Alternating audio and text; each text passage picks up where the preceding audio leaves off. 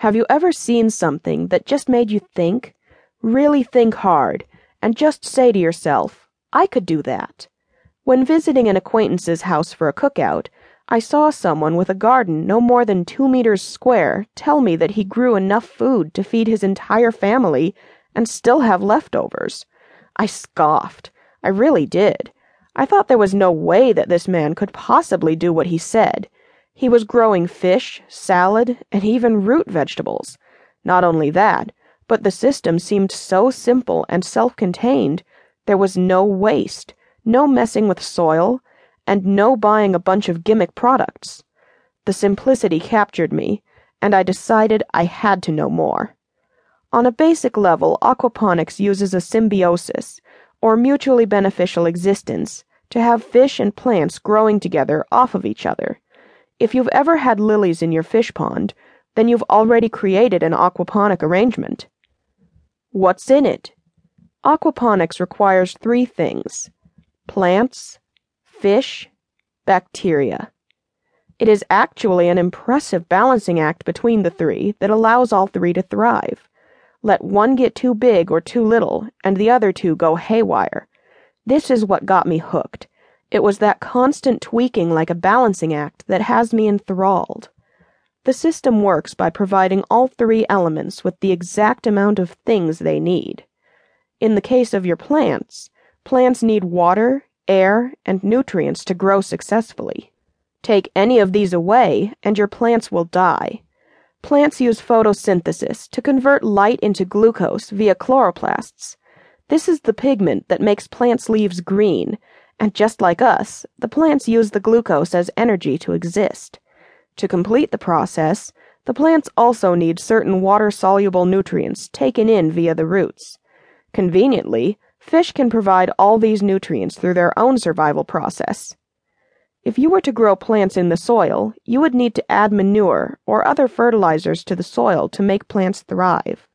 These require processing, as they can't be found naturally in a form that a plant can uptake, and buying from the store can be costly. In the ground, fertilizers are broken down by bacteria in the soil into a molecular structure that is water-soluble for plants to be able to take them in via the roots. Aquaponics does not use soil, but it still uses the same process. The problem is that those nutrients produced by fish also need to be processed for the plants to be able to use them. This is why you need bacteria. The bacteria process the waste produced by fish into a water-soluble version that the plants can use.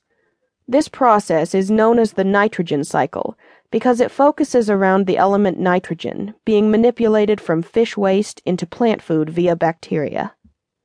Hydroponics. In many commercial growing enterprises, hydroponics replaces soil growing. The 2 methods have a lot in common. Both are a soilless growing technique that requires plants to uptake nutrients via water run over the roots.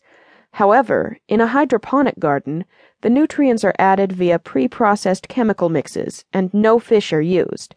The process is very controlled and is usually done indoors to prevent contamination.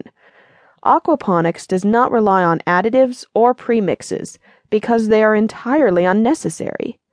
Well, that's not quite true. You will still have to buy fish food and occasionally tweak your nitrate-nitrite balance, but almost.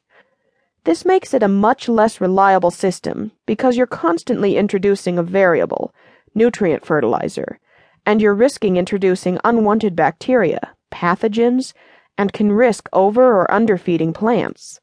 Since the aquaponics process uses fish to produce these nutrients, your system is more stable and more reliable. They're also much simpler to run, as you're not guesstimating nutrients. Food security. I digress a little. We're focusing on aquaponics. When we have an active storm season here, there are frequent power cuts. I live in the countryside, and when it snows, we occasionally get cut off for days.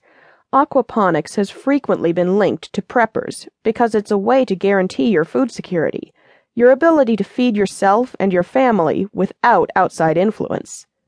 When your fish and salad is grown in your own backyard, you know exactly where it has come from and what has been given to it.